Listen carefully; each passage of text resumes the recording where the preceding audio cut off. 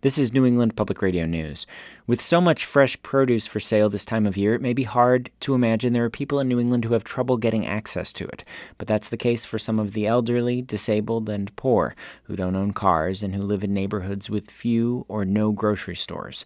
As Nancy Cohen reports, a farmer's market on wheels is trying to address the problem in Springfield. For the third time today, Michael Skillicorn and his co-worker are setting up a tent for Springfield's Go Fresh mobile market. As they haul vegetables out of a U-Haul truck, customers are already lining up. A few are in wheelchairs, many are elderly, including Nadezhda Ulyanova, who later buys turnips, garlic, and cilantro. We have 2 scallions. So that will be $11 total. Food stamp? Okay, so with food stamp, it is now $5.50. Thank you so much. Thank you.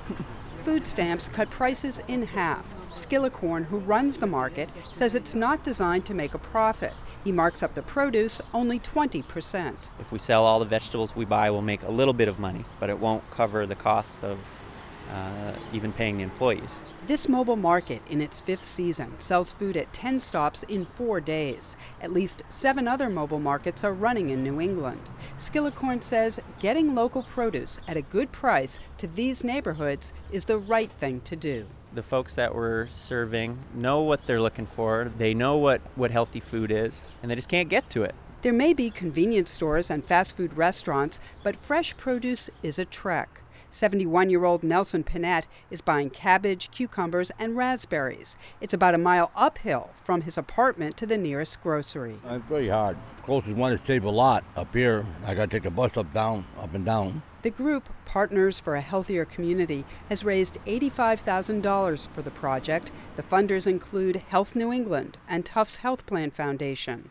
Market Operations Manager Cynthia Scott Mitchell says improving health conditions like diabetes and heart disease are at the heart of the market. There's a huge number of folks that are suffering from chronic diseases that are directly food related.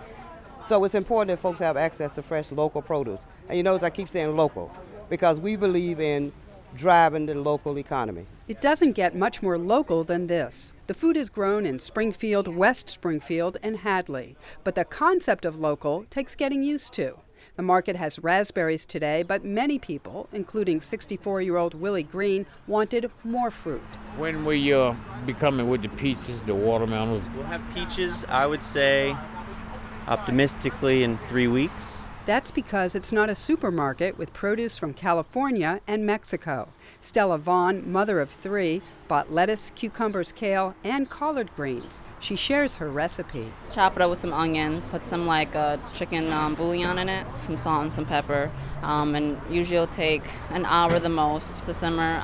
Might throw a piece of ham in there, give it some more flavor.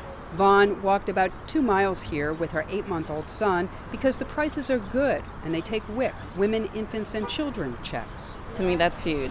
I'm really grateful for that.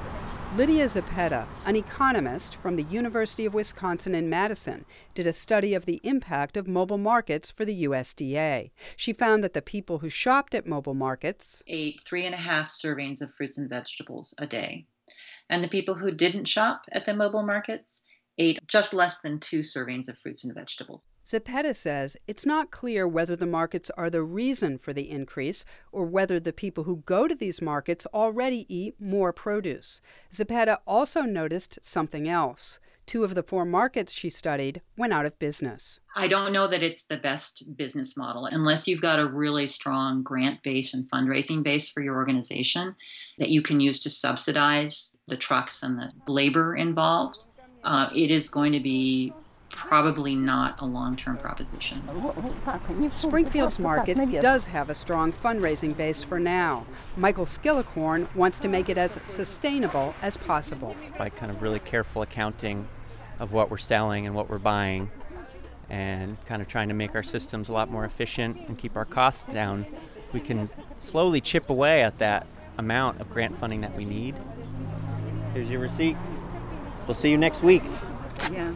До свидания. До свидания. God bless you. Soon, the market will have a better chance at increased efficiency. The Pioneer Valley Transit Association is donating a bus, which will be retrofitted with a walk-in cooler and a freezer. The hope is also to sell milk and eggs and set up shop in more locations. For New England Public Radio, I'm Nancy Cohen.